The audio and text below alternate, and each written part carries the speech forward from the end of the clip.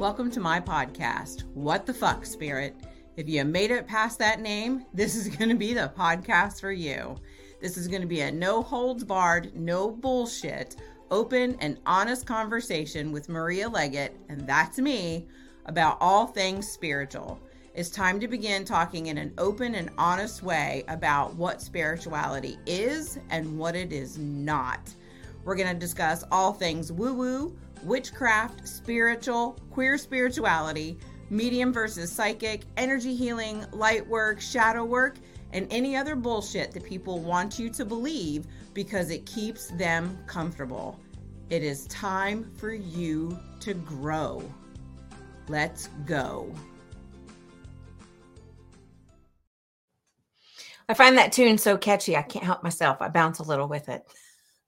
So my name is Maria Leggett, and I am super excited to be on here today. This is pre-recorded because of the time difference. My guest today is living in Australia, and I can't wait to talk to her. We have the beautiful and amazing Natasha Daubney, and she considers herself, which I love, a witch and a feminine alchemist. I mean, seriously. Feminine alchemy. That is amazing to me. And so we are literally just going to riff and just let things flow the way that they're supposed to go, because this is kind of what we do. So without further delay, I'm going to bring on Natasha. Yay! Hello, my beautiful friend. How are you? Oh, I'm amazing. I'm probably going to be a sweaty mess by the end of this because we're having a really hot day here, but it's going to be fun. You know, it's even 70 degrees here in the States, in Ohio. Like, I'm shocked. It should not be 70 degrees. It should be like 15. Soak it up. Soak it up. Mm-hmm. So the first thing I want you to do is I want you to describe in your own words. Tell us all about yourself. Who am I? I am in my roles. I am a mother. I have 4 wild children who I am doing my best to open up space to learn how to be themselves in this world without me trying to condition and tame and make them into something which has so many challenges that I was not ready for, because wild means pushing boundaries and doing what they want, and me having to learn which battles to pick. I do that on my own as a solo mother. I 2.5 years ago became a solo mother while my 4th baby was still in the womb.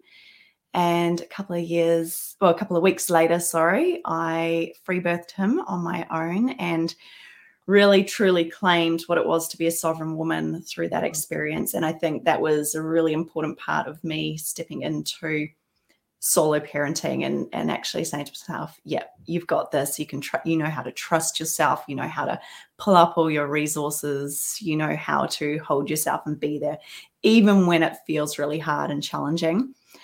That there kind of leads into, I'm really passionate about women reclaiming their power. I'm really passionate about women understanding what that's rooted into and where that comes from, and how to activate it and integrate it in a way that we're using it in our everyday life. Like, we're using it in those experiences, in the mundane, that it's not just about being a witch or a feminine alchemist in your own practice, and when you're behind closed doors or in your sacred space, but that you're able to hold that energy and understand how you're using that in your everyday living, and in all of the, from my enchanted coffee through to how I choose to rest and how I choose to have conversations and communicate with other people, and how I choose to walk on the earth, how I choose to be here in the world. I also, which probably feels quite flip side to the feminine element, I love my sport. I love to go and get in community. And at the moment I'm playing soccer. I'm starting soccer for the first time, but I've played sports since I was a young girl. And so I coach soccer, coach my son's team. All three of my kids play, and I'm playing this year as well.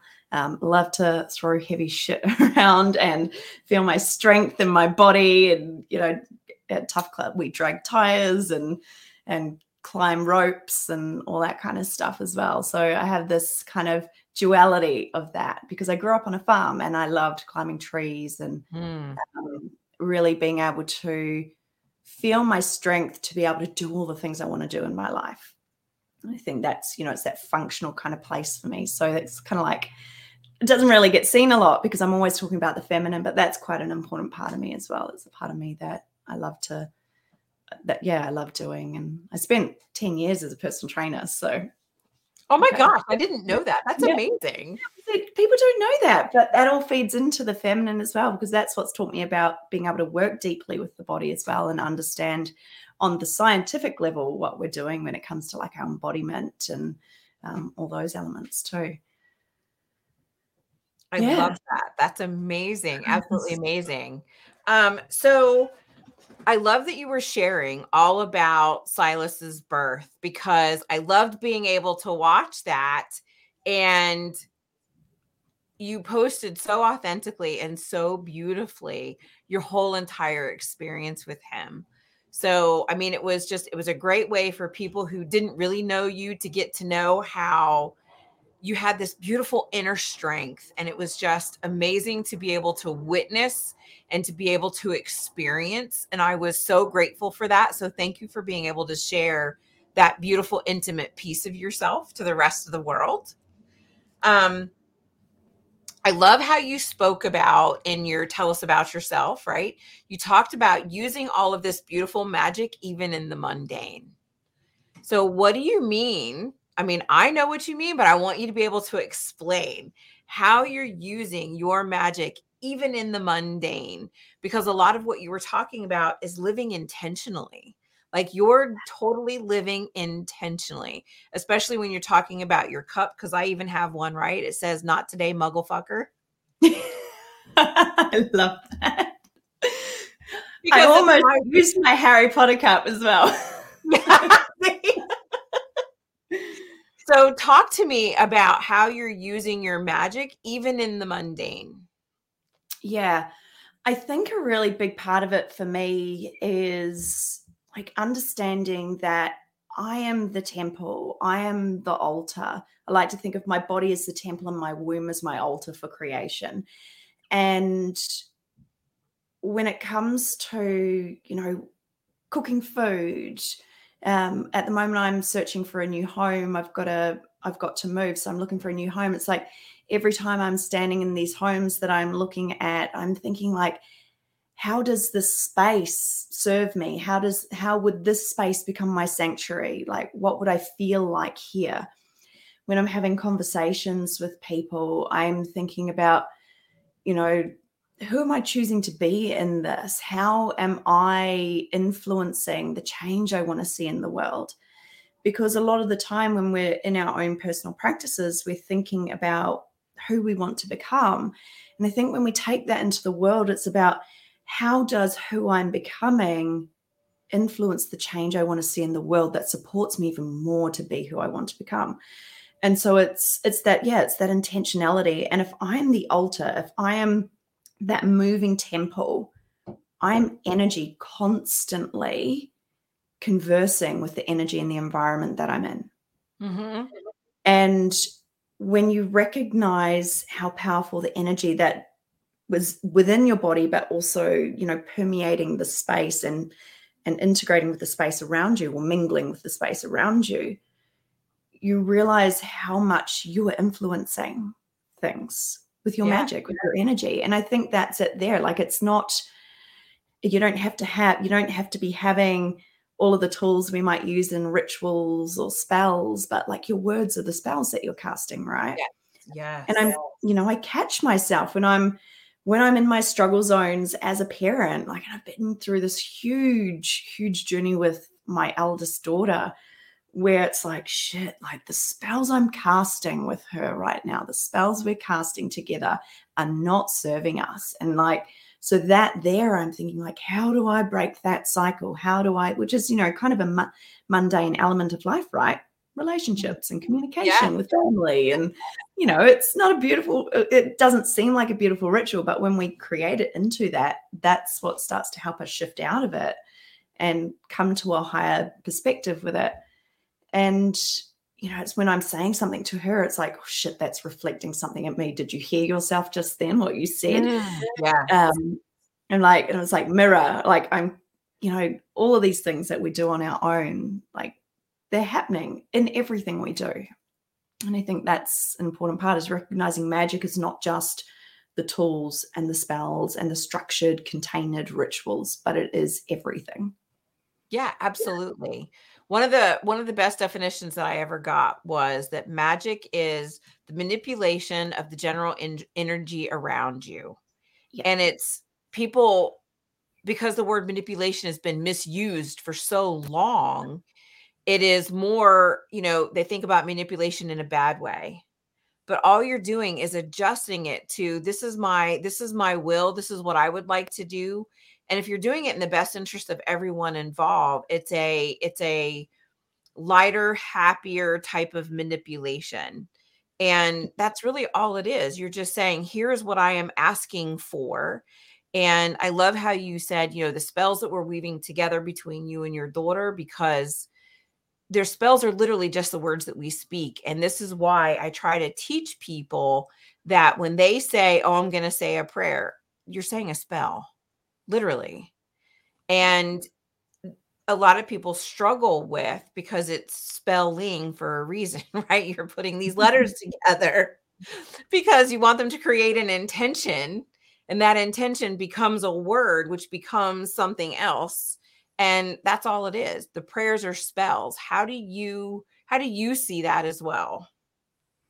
Yeah, absolutely. And it was interesting, as you're saying, like putting these letters together, it was making me think of like bind runes, and like where we're looking outside of like the mundane of like the letters, right, into we're trying to find something that seems more magical, but it's like everything is within everything that you've got. It's like taking that time to bless and place intention into something, right?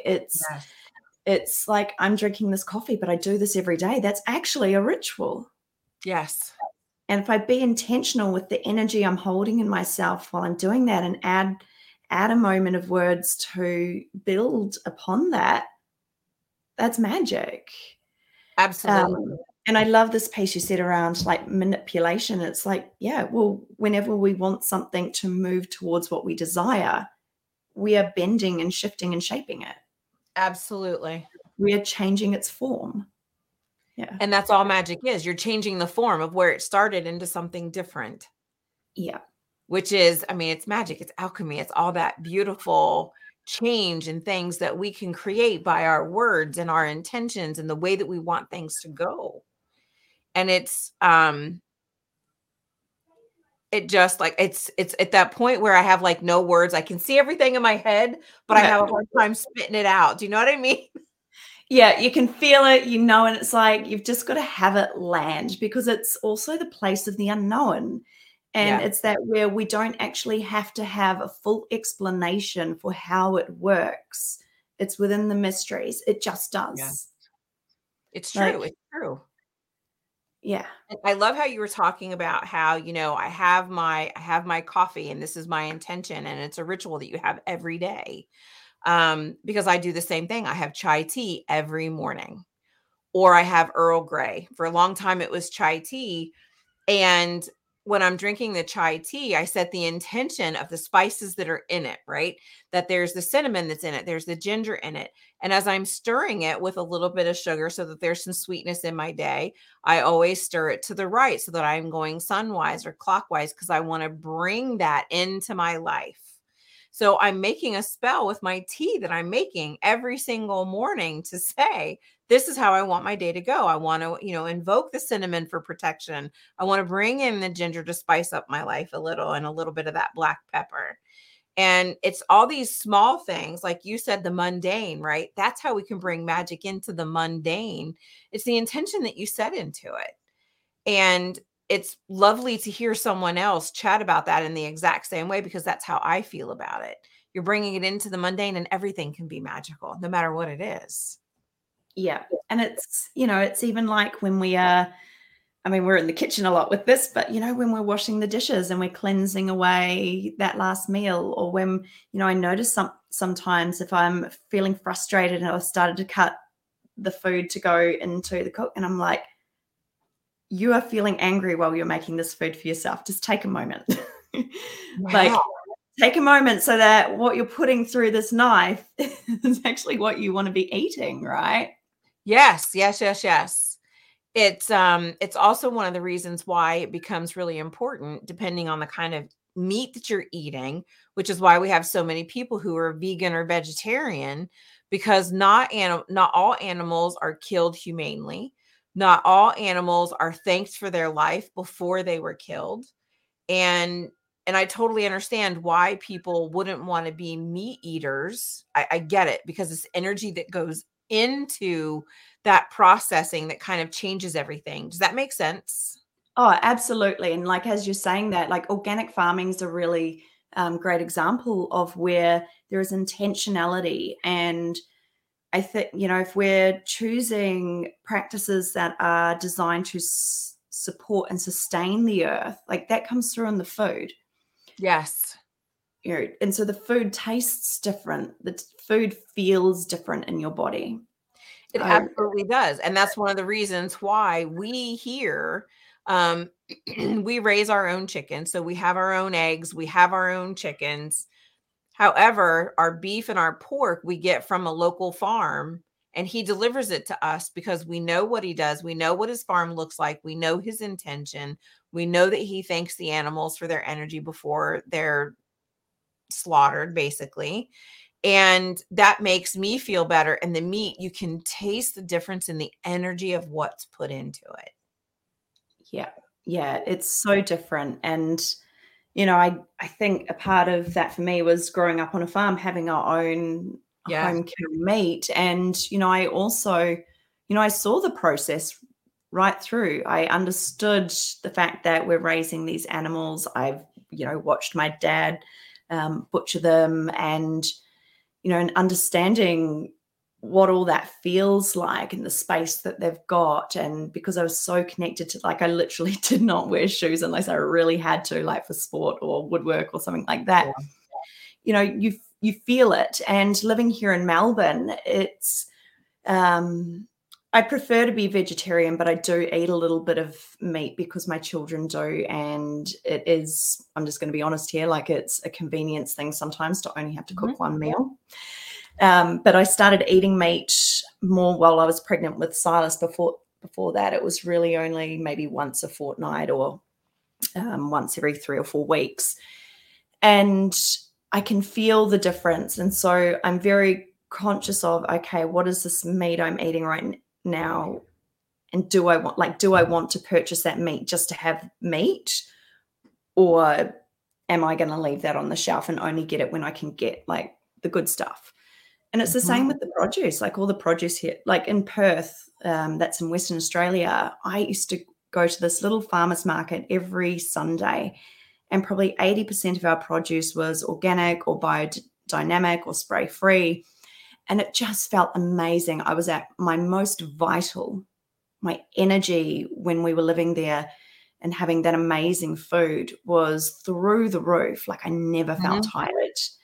And here in Melbourne, there is, well, not only we're covered by like this energetic, murky dome of energy, but I can't afford to buy organic food like that. Like, most of our pantry stuff is organic, but the produce it costs so much. Like, I used to pay very similar to just conventional in Perth by going to the markets, but here there's not even a market close by for me to go to. Oh, wow.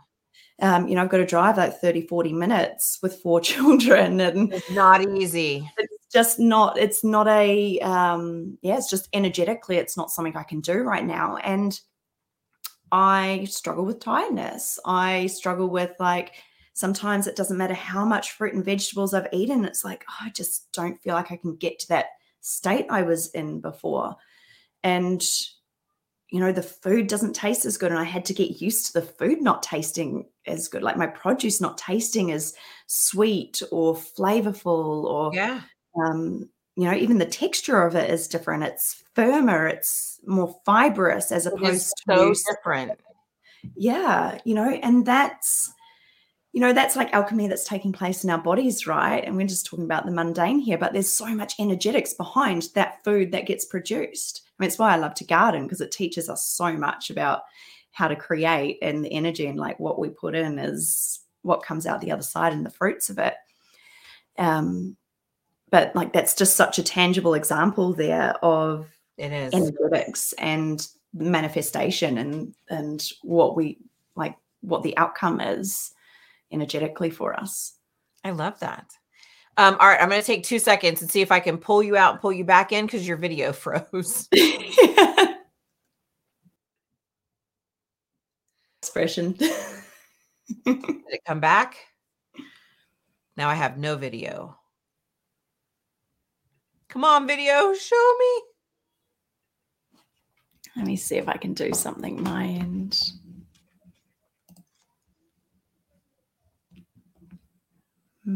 I'll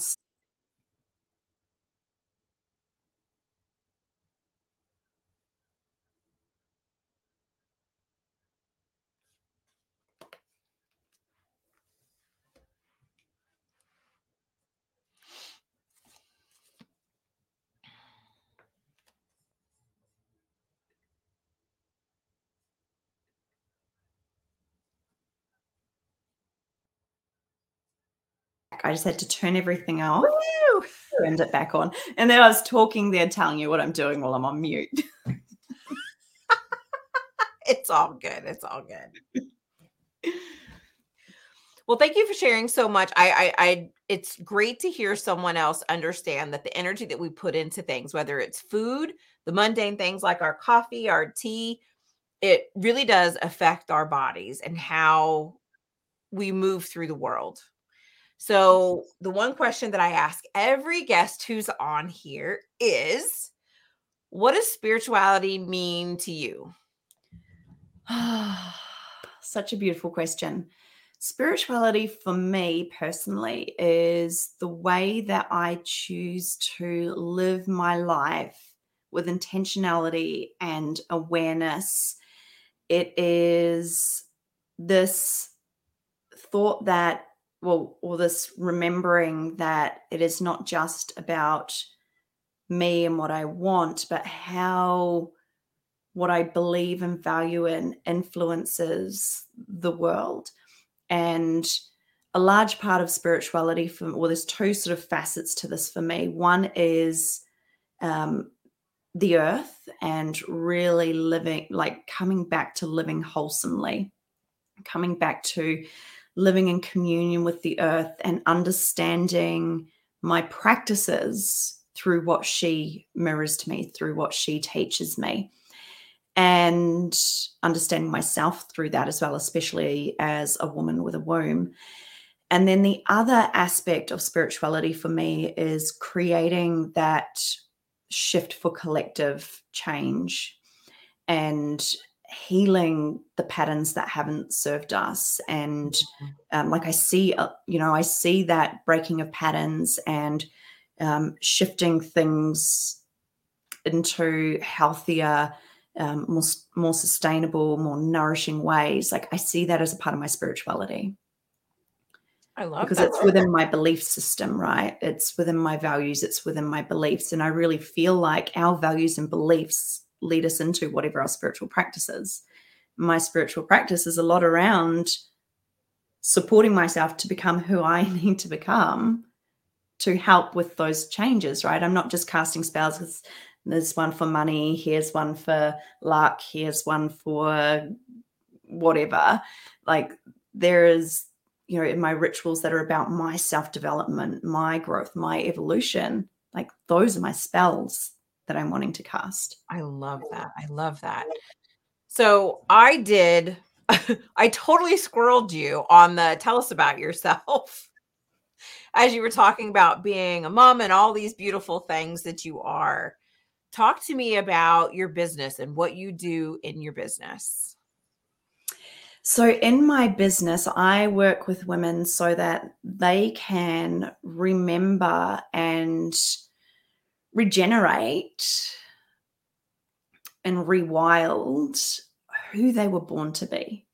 Oh, I love that. Rewild. Talk to me about rewild. Yeah.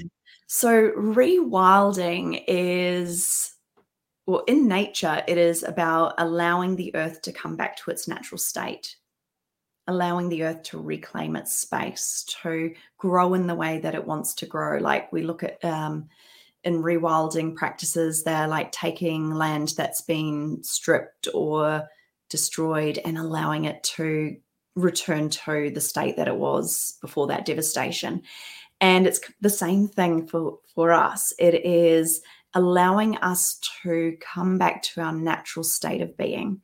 And sometimes I think people take that word wild and think that it, that you're going to be just this wild, unkempt, no kind of tempering, no control, like tearing everything apart person. But that's not actually what wild means. That's just, again, like manipulation. It's just kind of that intent, like that description we've given to it. To rewild is to come back to the natural state of being. It's to come back to, like I call my kids like wildlings, like they're free range kids. Like when we're camping, they're just like wandering all around doing whatever. Like even Silas, he's like, he knows where to go for the toilet, for the kitchen, to find me. Like I'm not apron stringing them or anything like that. It's learning to shed all of those expectations, conditions, family, ancestral patterning,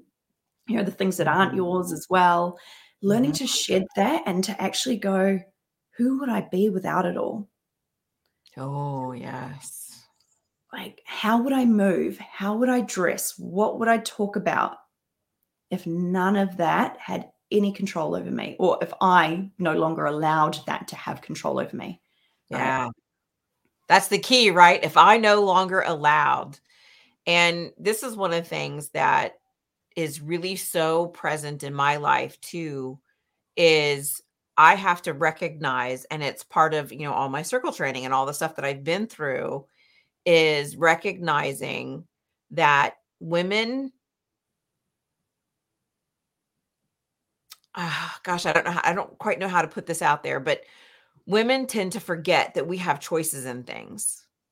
Yeah. And we choose to allow something to affect us in a deep, heavy way, or we can allow it to make us feel lighter and happier. We have these choices. Do I want this or do I not want this? And so we can choose to carry our trauma. We can choose to carry these things, or we can go, you know what, I'm done, and start ripping the layers and pulling it off. So I loved how you talked about the family patterning, because I've done so much work. If you look back at the family lineage with women, right? And this is one of the things that I teach in my circle, the Path to Grace, is that when your grandmother is pregnant, your mother is in her belly and she's developing all of the eggs that are going to create you. So everything that grandma felt and grandma experienced, your mom experienced, and so did you. So if grandma doesn't clear it, and if mom doesn't clear it, guess what, girlfriend? It's on you. Yeah. Yeah. And then it's like, are you the woman that wakes up to that actually notices that? Because I know there are experiences that I have, and they have impacted me or impacted elements of who I am in a deeper way than someone, well, in the same kind of way as someone who's had that experience in a more devastating way. Mm-hmm. Like has had more layers of trauma within that. And for me, it was like, so here's something I'm here to heal that's in my family's sphere, that I'm here to learn how to reclaim to embody, you know, I don't want to be triggering to anyone, but I'm talking like around sexual wounding. And, you know, there is a lot of trauma in my mum's side of the family with that. Yep. And I have some experiences, but they're not that kind of like that. They're not that kind of trauma. And yet I notice the way that I've had them impact me almost in a similar way that they may have them. And so I felt that and I went, that's why this is so important for me to learn how to reclaim, even though it doesn't necessarily seem like it's such a big thing to someone else. Like for me, it was more around like expectation and trust broken, as opposed to what they experienced. But I felt it in my body similarly. Yes. You know, and that's where sometimes we might be having experiences in our life and we're thinking, why is this affecting me in this way? Mm-hmm. It's like, well, look back. That is exactly what I had to do. And because I like that you put it that way. It's look back, right? And once I realized what epigenetics were and how that functioned within your life, I went, okay, so I was molested as a little girl for 3 years. And I have to look and go, okay, is it just me or are there other generations in my family? What is happening with this? And even before I knew all of this, long before my spiritual journey, I remember being a teenager and I'm like, this is it. My children are never going to go through this. And I wish I had known more about this path when I was younger, because I would have raised my children in probably at least 180 degrees different than I did. But it was watching for all the signs and it was educating them early, right? Anything that touches a bathing suit, no one has a right to get near it. And if it makes you uncomfortable when mom does it, then you need to tell me, mommy, enough, we're done. Because, you know, you help bathe them and stuff when they're younger. But I always wanted them to have bodily autonomy over what was going on. You have a right to say, no, this makes me uncomfortable. Even if that means when we're playing squishy butt going up the stairs. And you say to me, Mom, seriously, that's enough. I might cry a little on the inside, but I wanted them to know that they had a right to tell an adult, no, don't touch me. Yeah. That's a big deal. Yeah. So you call yourself a witch and a feminine alchemist, which I love. So can you define to me what you consider a witch?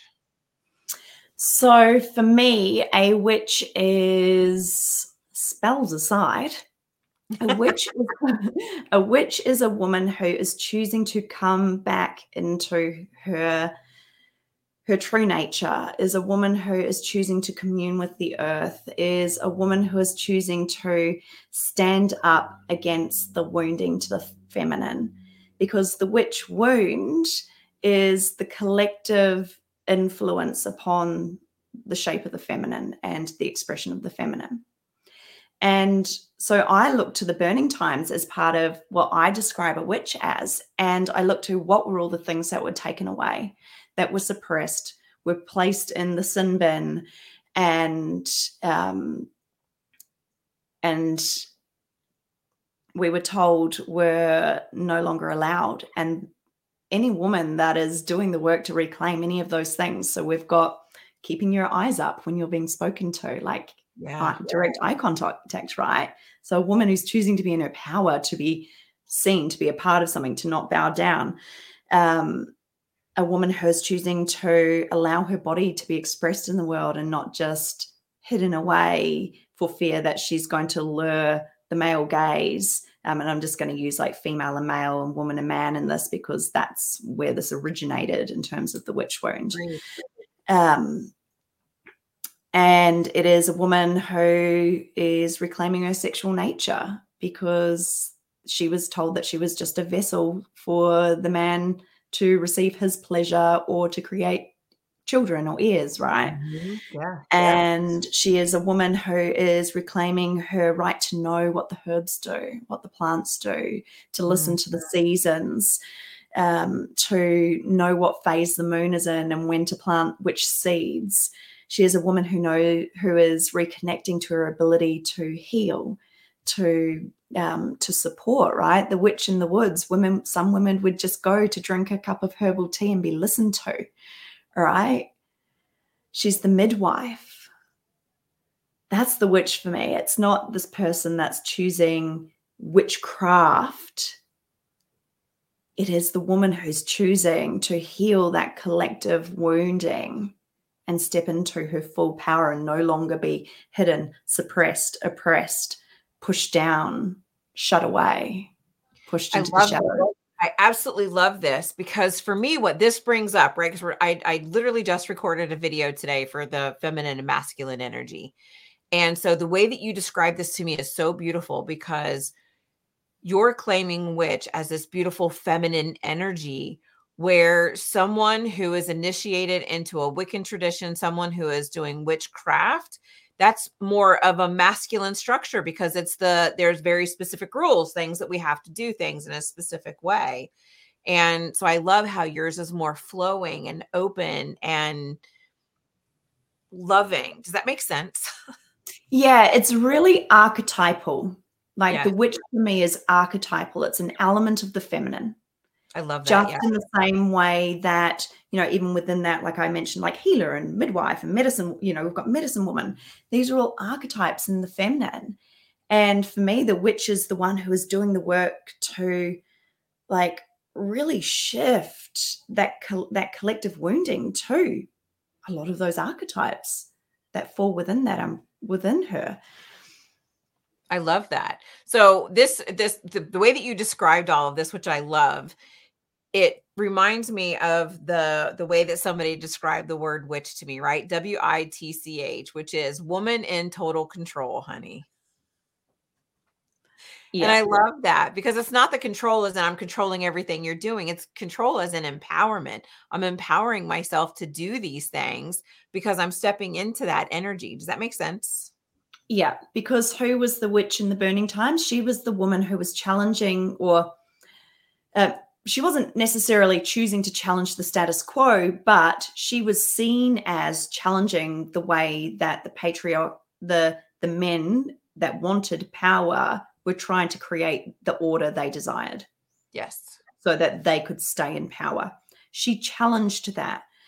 The medicine woman, the healer, the herbalist, she challenged the male-led medical system, because she had people like not all their stuff worked, right? This allopathic way, not everything worked. And we see that today as well. Not everything works. And yet she could help people. And so, well, that must be witchcraft. You must be consorting with something else. If I couldn't fix it, then you're doing something evil. Mm. And so we must snuff that out, right? That goes under the umbrella of you're a witch, cast her out. Yeah. And and the sad thing is that we know, documented all these years later, that not everybody who was burned or killed or hanged or crushed under a rock, they were not all witches. No, some were old women that had property that they wanted, but the woman wouldn't sell the property, right? A widow that wouldn't sell the property so that they could have it. So let's find some way to claim her as witch, right? I haven't read it, but the book The Witch's Hammer, that was written to identify a witch. Oh, I haven't. I need to go and read it, even though Lisa Lister has said in her book Witch that it will make me very, very angry to go read it. But and that's why I haven't started. I tried to start reading it and I just got so mad. I'm like, nope. You got to be ready to channel that into something, right? Yes.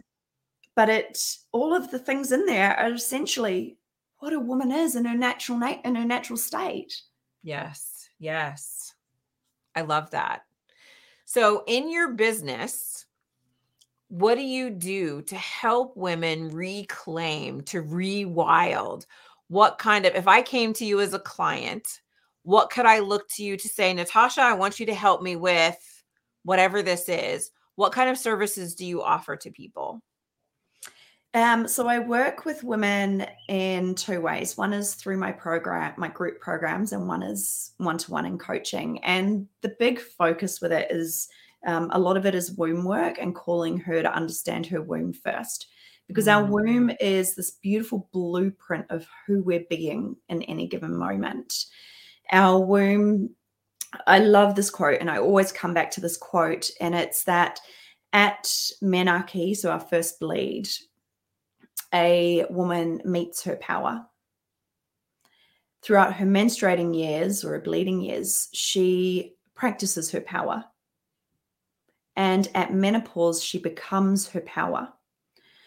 And so this is this beautiful life, death, rebirth cycle that is taking place within our body every month, giving us an opportunity to practice. Who am I being? And the womb is not just this physical cycle. It shows us about what's happening in our mental body, what's happening in our energetic, spiritual body, what's happening in my emotional body. Who am I choosing? Like, what's showing up for me when I'm in my maiden phase? Am I being carefree? Am I allowing myself to try things out? Am I allowing myself to follow my ideas and bring them into creation? Am I able to step past the obstacles that are getting in the way? Or do I say yes to all of the things and then overburden myself? Like in my mother phase, am I only being the nurturer, or am I actually allowing myself to be the juicy sexual being that, because sex is how we become mothers. Yeah. It shows us every single month, like the shadow and the light of ourselves. And each phase has invitations of why those things are happening in the shadow or the light, and how we can then create adjustments in us to support us in our psyche, to support us in claiming our power. And that happens all through our life. And then we've got so many women who are artificially influencing this cycle as well. And this is really a really cool piece of information for women who are looking for partners, that if you are on birth control, your pheromones are different. And so you may actually mismatch with a man, because your body's looking for someone who's a match to create children when you're looking for a partner. I didn't know that. That's the primal instinct. And we've got so many women on birth control. What's happening with our divorce rates? Yeah. They're like 50% in the US. Like, we've got women who are coming through into their wild woman years, their perimenopause and years, who the children have flown the nest. They maybe aren't using birth control by this stage either. Maybe they're not even having a lot of sex by now too, which is probably part of the reason they stopped using the birth control, or they've had a whole lot of things going on with their wombs and had them taken out, and all of a sudden their partner, the energetics, it's different. Mm-hmm. It's true. And yeah, like I remember when I met my husband, my ex-husband, like I wasn't on birth control, and it was like this primal draw in, and we created our eldest in that first meeting. Wow. It's interesting to me listening to you talk about this. It's where, we meet our power when we first have our periods. And I immediately flashed to, I remember when I first got my period, I was in 8th grade. I went to the dance, came home and went, oh my God. And I went and told my mom, and I was, my mom decided that she wanted to call my dad and my grandmother and tell everybody, oh, she became a woman. I was mortified. I wanted to bury my face and just not even look at anybody. And I didn't want to tell anybody, because this is what we've done to women as they grow up. It is something to be embarrassed of. Don't talk about this. And it never occurred to me that even at that point in my life, I was squelching who I was as a female, squelching who I was as a woman, because I didn't want people to know about that. Yeah. And so I wrote down, I'm like, oh, I got to go do some meditation work to go back and heal that moment. Yeah. Well, these are all our rites of passage. Oh, look, my video's just gone. I'll fix that up again.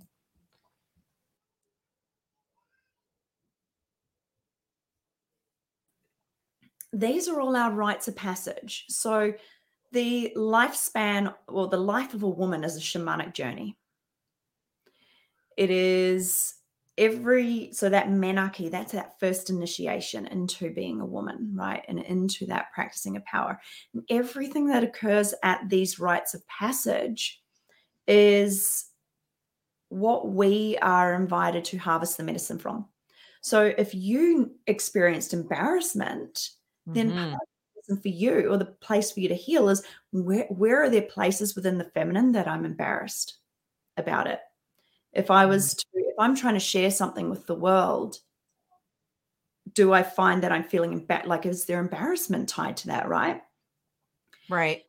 And the same thing with each of our children that we have. Or if you are someone who doesn't have children, you can look to things like the first house, the career. Those are all mother activities as well that we do, big things that we do in our life to birth into the world, our businesses. Each pregnancy, labor, and birth is a rite of passage, and it teaches you something about yourself. So in one pregnancy and labor, in your labor, you might learn trust. In another, you might learn, say, surrender. And maybe you didn't do those things, right? But you get to say, okay, I didn't do that, but what would I have needed? Okay, I needed to trust my body because I didn't, and I was looking to everyone else to tell me what to do or how to support myself then. And so trust. That's something I need to learn about the feminine, about my body, about the natural processes of my body. And all of these things that we harvest from our initiations, those are the things that support us in perimenopause, when we are shifting into becoming our power, because those are all a part of our full embodied power as a woman. And we've had these experiences to call our attention to them. And if women knew this is what we are working on remembering, what I'm supporting women to remember and reclaim, is that if we actually looked at our lives as these shamanic, magical journeys, and we knew to harvest that medicine from each of our births, to go, all right, I learned this from this one. Like I did this intuitively or instinctually between my second and third birth. I was not happy with my second birth. It was meant to be a home birth. But I'd kind of gone in really arrogantly and like, oh, well, I did it all great the first time. And I'd done so much work the first time, like really understanding natural birth and active birth and everything. And it was like a home birth in a beautiful birthing center. It was like I was in a queen size bedroom. And with my second, I didn't do any of that. I just went, oh, well, I already know it. And I then didn't trust myself either when my labor stopped and realized, I didn't go, oh, actually, maybe I wasn't in proper labor and that was just pre-labor and we just got to wait this. But we went to hospital and I ended up having an epidural because the pain became something I couldn't work with. I was out of my beautiful birth space and all these things. And so I learned from that, okay, here's what I didn't do that I really would have benefited from, that really would have served me. And I brought that into my third birth. And it was this beautiful 3-hour home birth. Amazing.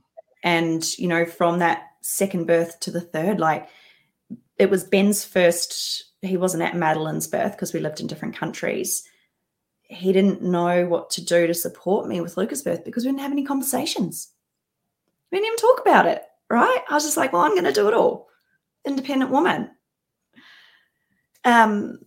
And so he didn't know what to do to support me. And then in the third, I made sure he did. I even gave him like a checklist. I'm like, okay, here's some things that if you get lost in it, just come back to this. And like, I didn't have to tell him a thing. He just listened to my breathing. He fed me sips of water, made sure I was like, he massaged my back. He knew I had this oil made up and would put that on. Like he just did it because we had conversations and prepared him. And then he wasn't there in the fourth birth and I birthed on my own. But each of those things, like I learned something from them. And those are going to be my tools when I come into perimenopause to support me with flushes, to support me with learning how to become responsibly carefree. In the maiden years, we are carefree. In the mothering years, we are responsible. In the perimenopausal years, we are learning responsible carefreeness, I'm going to say. Like we're learning to be carefree, but still be responsible. And then in the crone years, we become carefree responsibility. We really step back into that. It actually mirrors the maiden in our crone years of like, yeah, I'm just here in the world again, but I know that I have a responsibility to support the next generation coming through still. And I love that. And this is medicine that I really want to instill in women. And a lot of it is not having to be taught it, but recognizing that it's actually instinctually, innately within you. You just need to learn the processes to activate it, to be able to unearth it, to de-rubble all the conditioning and the expectation and come back into practice with yourself. I love that. Amazing. I literally feel like I now need to like sit down and have this whole conversation with my womb space because, my first pregnancy, I lost a child. My second pregnancy, full term birth, third pregnancy, full term birth, fourth pregnancy, full term birth, but they were all three completely different experiences. And then because of, and I'm a firm believer of dis-ease, right? So I was diagnosed with endometriosis after my second pregnancy. And so I know that a lot of the sexual trauma I experienced totally affected that area. And I wound up having a hysterectomy in my mid-30s. So I'm here at 53 and I haven't had a physical womb in a long time. But I'm sitting here thinking, I really need to have this nice meditation, a long conversation with my womb space to work through a lot of this stuff that Natasha, honestly, I never would have even thought of if we hadn't done this interview. Yeah, it's really, because each of those things, like the first time that we touch ourselves, the first time that we look at our blood, the first time that we have sex or have it pushed upon us, like those are all a part of what we've been initiated into. Yeah. And if we ignore the medicine, even if we haven't had an experience, like we've had a traumatic birth or we've had a traumatic sexual experience, we can still look at that and say, okay, what can I receive from this? And if I can start practicing that now, I'm going to save myself from having to repeat the cycle or having it energetically show up in my body as disease. Yeah, absolutely. Absolutely. This is how women heal their wombs. This is how we shift what is going on within the womb space.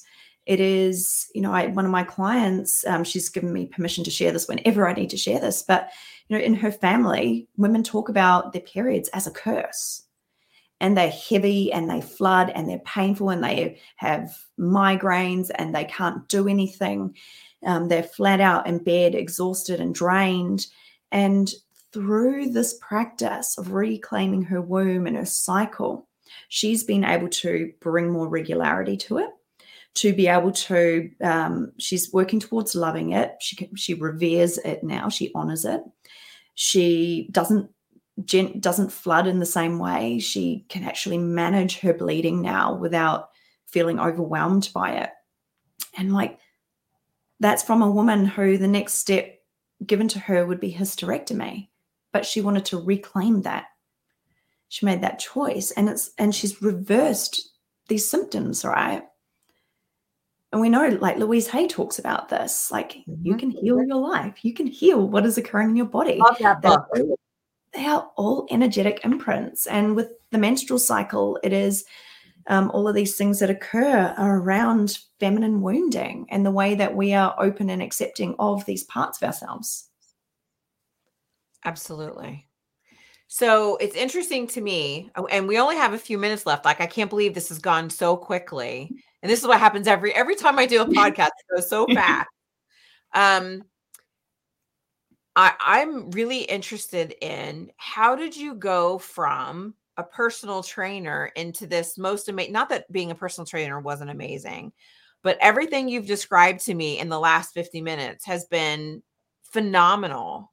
So I'm curious, how did you go from personal trainer to where you are right now? Just in case anybody else decides, hey, let me get down this path. Yeah. So I have had spirituality in my life since I was a child. I was always, taking all the lawn clippings and making my little witch's cottage outline on the ground and making my potions and things like that. My mum also learned to read tarot when I was a child, but we had to hide it away from my dad because he didn't approve and he thought it was all BS. So that was all resting within me. But I did go down a very analytical, logical, left-brained, it's left brain, isn't it, for that stuff, path, like the masculine part of me, because I do love that. I'm a Scorpio. I love that kind of analytical stuff, which is where sports massage and personal training and those sorts of things really fit into that for me. But it was so I was still personal training through my pregnancy with Kayla, my third, and began again like a couple of weeks after she was born. But then we moved from Perth to Melbourne, and I decided that I wasn't going to do it here. And I got rid of pretty much all of my gear that I didn't need for just myself. And it was here in Melbourne when I was working with essential oils, and I was sharing that with the world, and I had a business around that, which I loved. But it was more so based on the sustainability, the natural health and wellness, and all my witchery, like creating all my own products and things like that. And then I had a crisis point in 2018. Kayla was about 2, and I was fed up with being at everyone else's service, feeling like I was only a mum, not having my work respected, like, my husband coming home saying, well, what did you do today? And I'm like, well, I've been working, trying to build my business, and him just not seeing the value in it and all those sorts of things. And I was standing at the kitchen sink, and I was just like, there has to be more than this, because I felt so dissatisfied and unfulfilled and angry and resentful. Yeah. And I was putting on this beautiful face outside of doors and on, and in my business and all those sorts of things. And I thought, right, how can I just create a shift in the everyday things I'm doing when I'm vacuuming, when I'm washing dishes? And I started listening to ebooks. I got Audible, and I listened to a book by Gabby Bernstein, and it's like, yep, that's good. And then like a suggestion came up for Rebecca Campbell's Rise, Sister, Rise. It's right here. I haven't actually read the physical copy because I listened to it on audiobook, but I wanted the physical copy because this was life-changing for me. And in here, she describes a ritual that she was doing to initiate her before her wedding. And it was a maiden mother crone ritual that she was walking through those different layers. And she tied that then afterwards, she shares in the book, around the phases of the menstrual cycle. But when I was listening to her speak about that ritual, something landed in me, and I remembered, and I'm like, that's what's not in my life, and that's what was in my life, like in my past lives. Like, that's who I was. I need that. And that there, bringing a more spiritual element to all of the work I was already doing with the earth and sustainability and personal development and growth and emotional support, all those beautiful things I was doing with essential oils, brought it into a whole new layer within me. And I just followed it. We went to Asia for 6 weeks, and I just spent that time like chewing up all these books and creating the pivot for my business, where I was going to teach women to come back into communion with themselves and really start understanding themselves on a spiritual level, weaving the other pieces in. And then I found Sistership Circle, because I thought, okay, I want to bring back Women's Circle. And so I got the handbook, and then when we got that while we were away, and when I returned home, the How to Lead Circle course was coming. And so I was like, I've got to do this. I have to do this. And it was the most I'd ever spent on a program before. And like, I'm talking US dollars, Australian dollars. They don't match up very well as well. And I was like, I've got to do it. I've just got to do it. And the conviction in me, my husband, he was just like, okay, then if you really got to do it, you got to do it. Like, he didn't even blink at it. And I've run through the whole path with them as well. But that was what taught me how to shed the masks. Yes. To expose myself, like who I really am, and get comfortable with that, get comfortable with being uncomfortable. And it kind of like the rest is history. Like, I just kept following the threads. Like, I have that womb piece that came in, that archetypal journey of the woman, that spiritual journey that we move through to meet our power. that there is the core thread I come back to. That is a core piece within my medicine. And so I just keep expanding upon it, developing more language from it, trusting that when things come out, when I say them, it's because I already knew them. I didn't have to learn them, and just say it. Even if you didn't learn it somewhere, like, you don't have to validate that this is the truth because it's coming through you. And that's like where I've come to. I love that. I share openly and honestly with all of the women who come into my circles that had it not been for what I went through with Sistership Circle, because obviously that's where I met you, I am beyond grateful. Oh, you little wee one. He's come. Do you want to take this? I am beyond grateful for that program, because the amount of things that I've been able to do to work with myself, to change my relationship with women. I am forever grateful for Tanya Lynn for opening Sistership Circle, for having all of those programs, because it altered my life immeasurably in a way that I would never change. I am grateful for every moment, every experience that I had in the programs, because I have some lifelong friends now. And I never thought that I'd be able to have those kind of relationships with women, and I owe it to that program. And now I'm able to carry it out into my own women's circles and watch women develop relationships in the same way. Such a beautiful blessing, truly. Yeah, it's really activating work. Like, it's a catalyst for the change that needs to occur in the world. And I weave circle into everything I do, even in like my training program, Wild Feminine Alchemy, where I teach women how to do this work and how to learn how to do it in a way that is aligned with their personal medicine as well. Like, I give them all the tools and the containers, and then they fill them up with their own personal wisdom. Like, circle was a big part of that.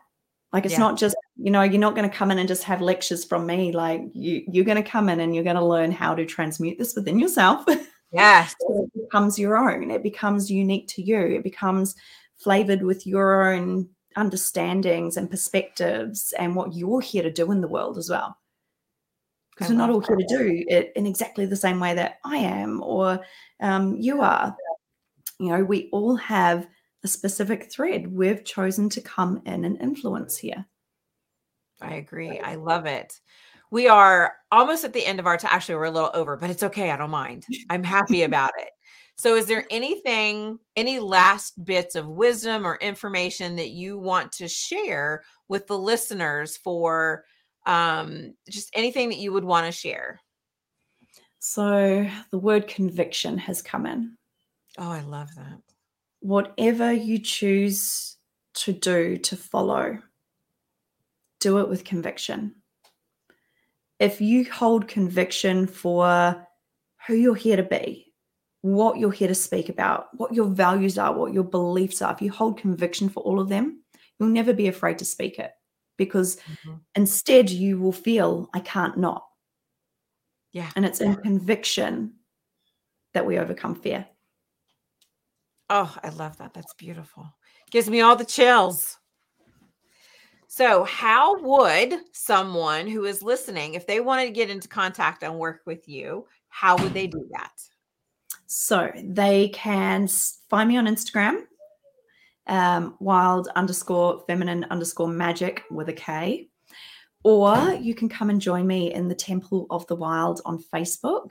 And that is a free temple that I have open where I share my wisdom. I do soul tarot card readings for my community there as well. And which you're brilliant at, by the way. Thank you. Open up conversations and just drop all those little tidbits in there. And then the next option is to step into one of my programs. If you're a woman who's in spiritual business and you're really wanting to learn how to amplify your voice and get more visible and seen, it's that beautiful weaving together of the inner journey and how you choose to show up in Sacred Sorceress, my monthly membership, or as I mentioned before, Wild Feminine Alchemy is coming up soon. And it's a 9-month program that begins actually with my signature program, Womb Witch, where we are really dropping into a journey of liberating the feminine. And then you go into the practitioner elements of being able to lead journeys like that with women in Wild Feminine Alchemy. And I train women in Soul Tarot as well. I'm loving doing that at the moment. So if they want to sign up for those programs, they go to your website, yes? So just come and have a conversation with me on Facebook or on Instagram. Okay. My website at the moment, I have a lot of, I'm between two spaces, and so it needs a lot of updating at the moment. So the best place is to come and have a conversation with me, and I can give you the up-to-date links, because busy mum of four who does all her own website development and landing pages. I get it. Sometimes I don't quite get to the updating old stuff part. And so I could direct you to natashaDaubney.com, but you're going to find all the past evolutions of, and not the most juicy, recent, potent, powerful versions of. Yeah. Awesome. Thank you so much, Natasha, for taking time out of your day, especially as a busy mom, to sit and spend time with me. I mean, for me, it's easy. It's evening time, but it's right in the middle of your morning and day for you. I am so grateful for you being here. Thank you. Thank you. Thank you. Thank you for having me here. It is, I get off on having these conversations. So you've just set me up for the rest of the day. Yay! Me too. I love this. I could have kept going. Yeah. This is my, this is my place of passion and desire. So awesome. Well, thank you so much. I truly, truly appreciate you and your energy and for being here. Thank you. Mwah.